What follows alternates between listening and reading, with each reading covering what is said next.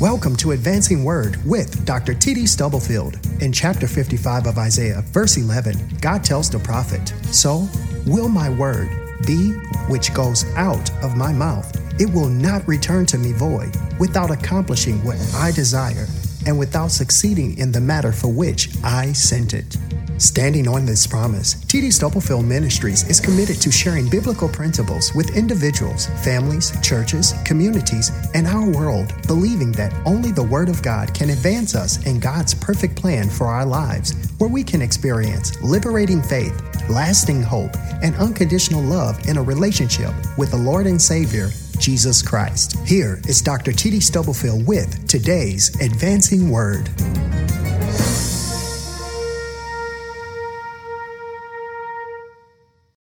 There is a passage in the Gospel of Luke, chapter 1, verses 26 through 38.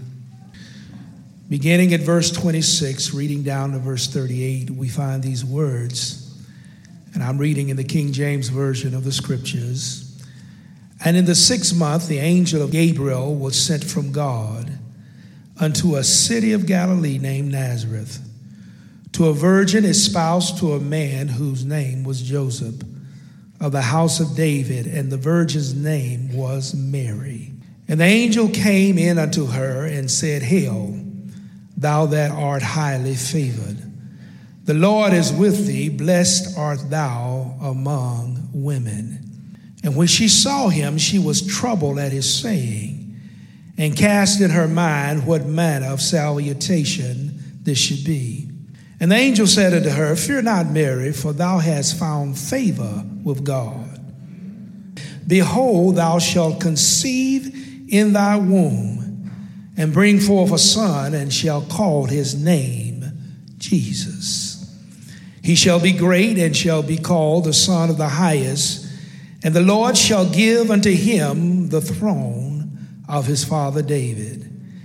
And he shall reign over the house of Jacob forever, and of his kingdom there shall be no end. Then said Mary unto the angel, How shall this be, seeing I know not a man? And the angel answered and said unto her, The Holy Ghost shall come upon thee, and the power of the highest shall overshadow thee. Therefore also that holy thing which shall be born of thee shall be called the Son of God.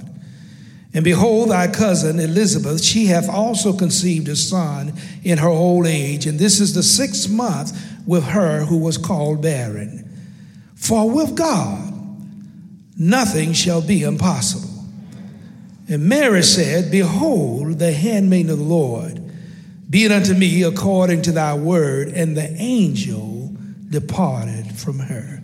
I want to preach this morning from this passage in its larger context in the Gospel of Luke. The subject is, what makes Mary so special? The Gospel of Luke is the first volume of a 2-volume work which narrates how Christianity evolves from the cradle of Judaism into a world religion.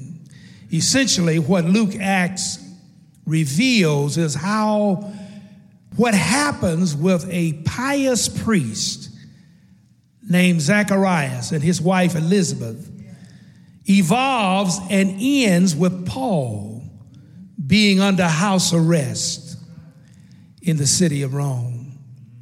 In the Gospel of Luke, 2 very long, extensive chapters are given to or accorded to the narration of the birth of our Lord and Savior Jesus Christ.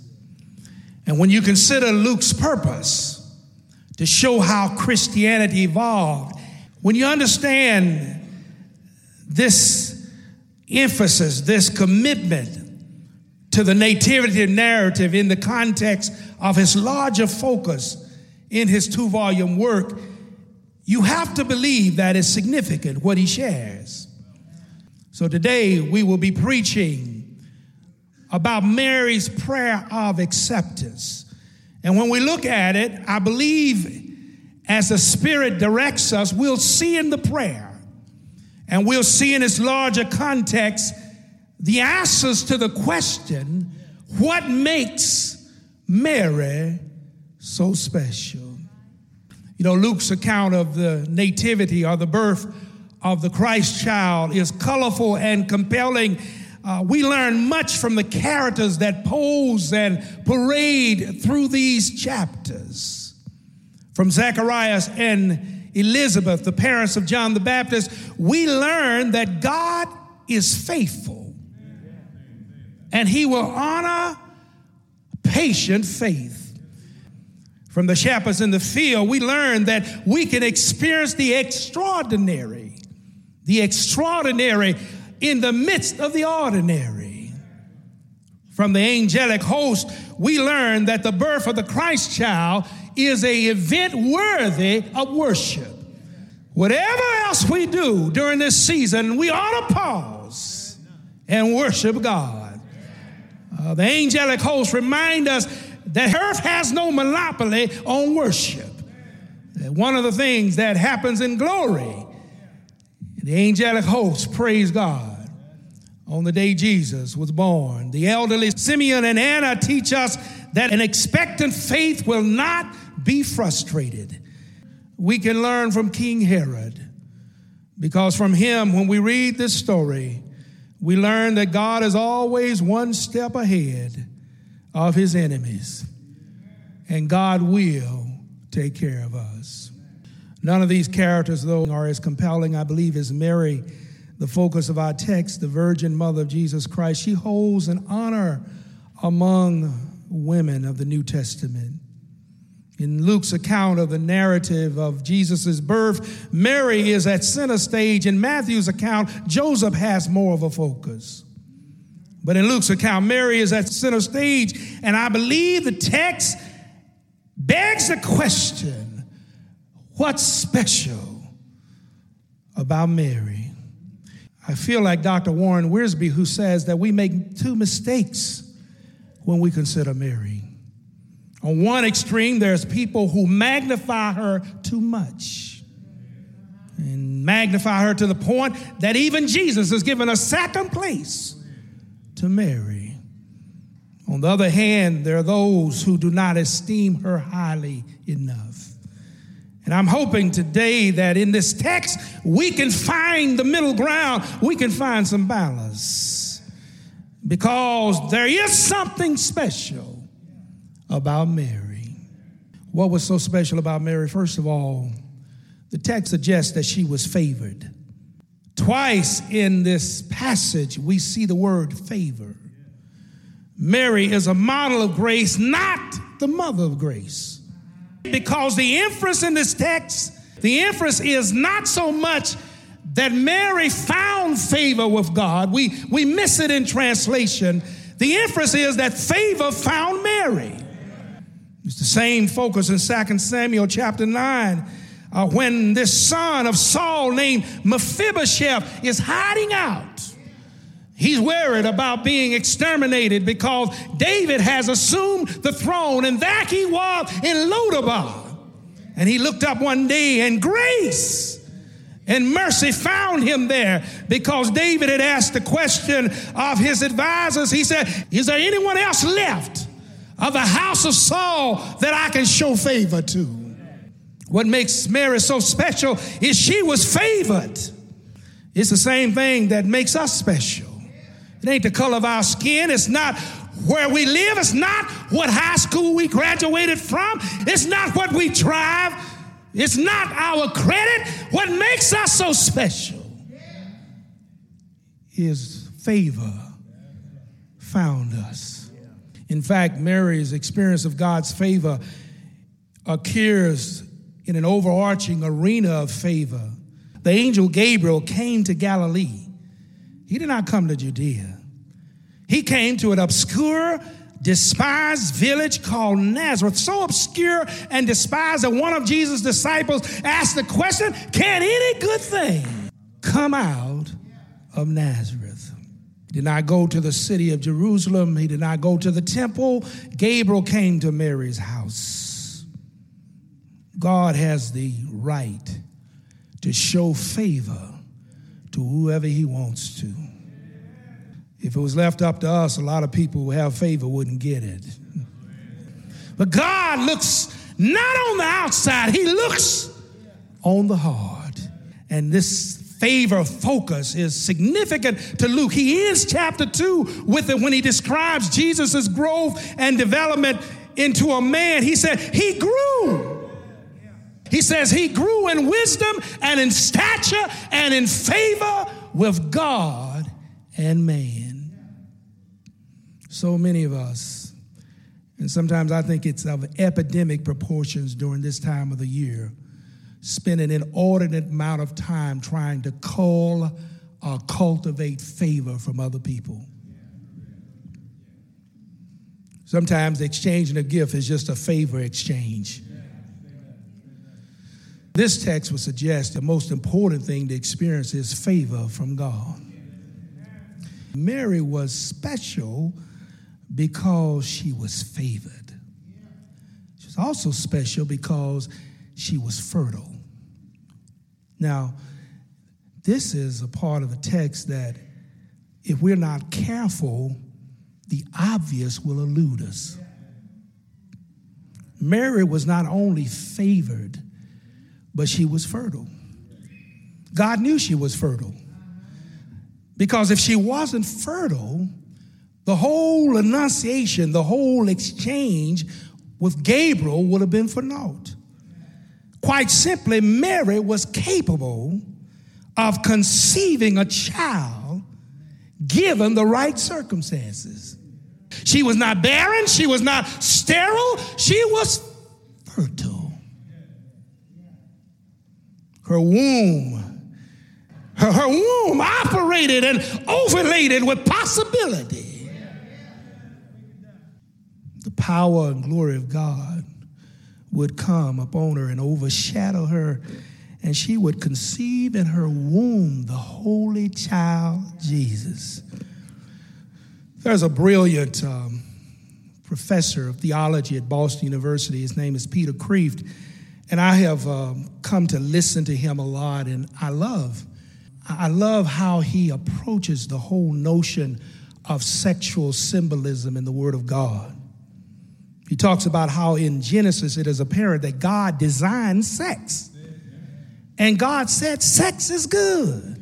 So good that he told the first pair, he told Adam and Eve, he said, be fruitful and multiply. Now, that doesn't mean grow oranges and calculate multiplication tables. Mary was favored, but she was also fertile. In the Bible, fertility is a metaphor for openness, for receptivity, for availability, for responsiveness to God. And it's applied not just to women, it's applied to men.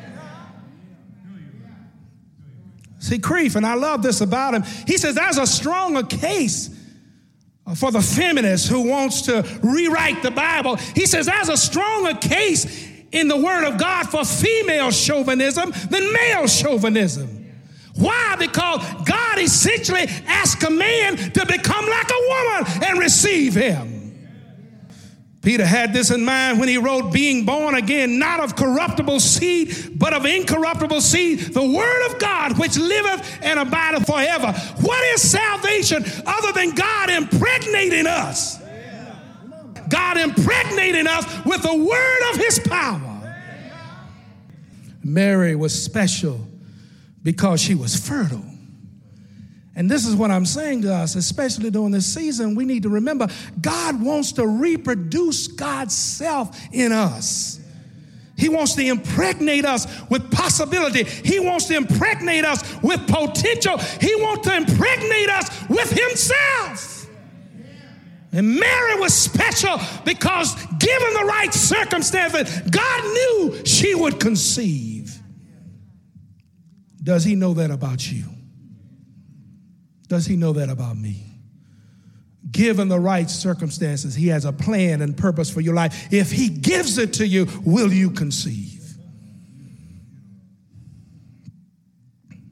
She was fertile. She was also fluent.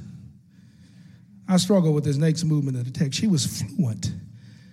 Fluency has to do with speaking and talking easily. But when you think about it, the ability to be fluent in conversation is predicated on having adequate comprehension and understanding. You don't understand what you're talking about, ain't no way you can be fluent. When she is first confronted by the angel Gabriel, the Bible says of Mary, she was troubled at his saying. And this is the key I want you to see in the text, and you underline it. It says, and cast in her mind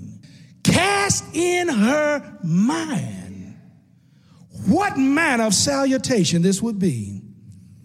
This part of the text reminds us that Mary was not just reverent in the face of the holy, but she was also reflective. While Mary may have not known all the answers, she did know the questions to ask. And she is not depicted in this text, and this is what I want us to see. She's not depicted as fragile or foolish. What makes her so special is that she was fluent. Confronted with the spectacular, she was not speechless. Every day we are confronted with the spectacular and we're speechless. When the word of God says the redeemed ought to say so. Confronted with the spectacular in our lives, somebody ought to hear us say something. They ought to hear us say something. Her mute button was not engaged. And while her first question in the text or words is a quest for information and meaning, the second word in the text is an affirmation of submission. You ought to watch how she moved from one point to the other. What begins with quest ends with rest. One day, Old Testament records, because we have a similar situation in 2 Kings chapter 4, verses 8 through 9. Elisha was traveling through a town called Shunem, and there was a well-to-do woman there. This is what the text says, who urged him to stay for a meal, so wherever he came by, or whenever he came by, he stopped there to eat. She said to her husband, I know, and this is the point, this woman was fluent in spiritual things. She says, I know this man who often comes our way is a holy man of God. Because she was special, this Old Testament precedent to Mary, she was special because she was able to discern spiritual things. Mary was special because she was fluent. She was able to function cognitively in the realm of the Spirit. The other thing that makes Mary special in this text is she was focused. She was focused. When she moves to the point of resting her case, submitting to God, she says in this text, be it unto me. Mary is focused. Eugene Peterson says that the death of prayer is abstraction and generalization. But her prayer is focused. Is focused because she says, be it unto me.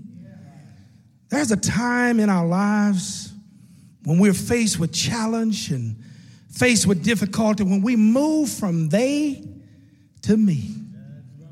Somebody might be at that focus this morning. When it's not my mother, it's not my brother, it's not my sister, it's me. And Mary was special because she understood this was not about Elizabeth. This was not about Joseph. It was about her. And she said, be it unto what? Me, according to the word of the Lord. She was focused. She was focused on what God had for her. So you see it in the text. She was favored. She was fertile. She was fluent. She was focused. But one other thing, she was faithful. That's what makes Mary so special. She was faithful. She says, be it unto me according to thy word. Prior to making that statement, the angel reminded Mary that there's nothing too hard for God. That with God, all things. All things. I'm not making it up. It's in the text. With God, all things, nothing shall be impossible. When you know God is able and that nothing is impossible for God, it would encourage your faithfulness. Mary said, now be it unto me according to thy word. See, this movement in the text alone let me know that she's fluent and focused, because when she says word, I'm almost through. She uses a word that is not the normal word for word in the Greek. She doesn't use the word logos, which is a word for the complete body of God's knowledge or truth, the comprehensive, compelling truth. It's the word that's used in John chapter 1. In the beginning was the word. She could have used that word, but it was another word. She uses the word rhema. You look at it in the background. You see her using rhema because this word, unlike logos, is a particular word. This word is a personal word. When she used this word, it was a personal, present, here and now word. This word is a situational word. This word is a seasonal word. It's for what I need right now. She's used a word for a right now blessing. And what she was saying is, Lord, I don't know how you're going to work out. You have to understand, Mary perhaps thought, what's Joseph's going to think? Will he really buy this story? Most brothers wouldn't buy that story. You engaged to me and you come up pregnant and you're going to tell me that an angel overshadowed? But Mary says, be it unto me according to your word. A seasonal word, a particular word, a punctiliar word. Be it unto me according. In other words, you're going to work this situation out. I'm faithful. I'll be faithful. I'll trust you with myself. She doesn't ask about what you're going to do about Joseph, or what you're going to do about my reputation in the community. She says, be it unto me according to thy word. I'm going to be faithful. She had what John Francis Wade had when he wrote that great hymn, oh, come all ye faithful. Oh, ye faithful, joyful and triumphant. Come all ye faithful. Come to Bethlehem. Come and behold him. The one who's born, the King of Kings. And part of what we need to do, a large part of what we need to do is we experience the specialness that Mary exudes in this text, is that we need to come and adore him. Come and adore him. What makes her so special? She was favored. She was fertile. She was fluent. She was focused. And in the end, she said, be it unto me according to thy word. Faithful is just being full of faith. She was full of a faith, and it was directed not to her fiancé, not to her husband-to-be, but it was directed to God, who was the master of her life. Are you going to be faithful, focused, favored, fluent, and fertile in these next few weeks for the Lord? He needs us to be that way. So much of Christmas, the commercializing of it, the marketing of it, moves us away from these sinners. The church needs to represent the kind of faith that Mary exuded.